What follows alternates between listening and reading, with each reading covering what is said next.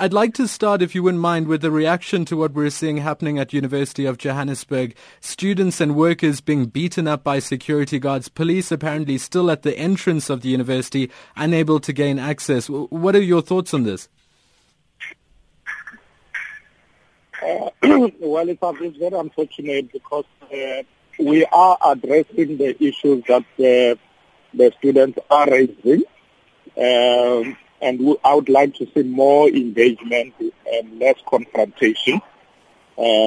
Yesterday, as you correctly said, we met at the Appropriations the Select Committee and the Department of Higher Education, and we agreed that indeed funding for higher education or the whole post-schooling system must be increased going into the...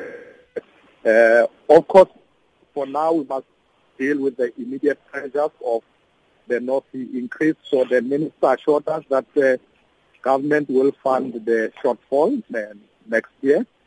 Of course, there were universities that, as they start taking students in January, might have some difficulties because of this. And the department also assured us that they will reprioritize their budget to ensure that all the universities are assisted accordingly. So we are happy that the process has started, and what we'll be doing the next few months is to look at the long-term sustainability of this free education, particularly targeting the poorest families, and that's what we're going to focus on now. But the immediate pressures have been attended to. How much money is needed to fund no fee increases at university for 2016? And then where does it come from? The shortfall is estimated to be 2.330 billion.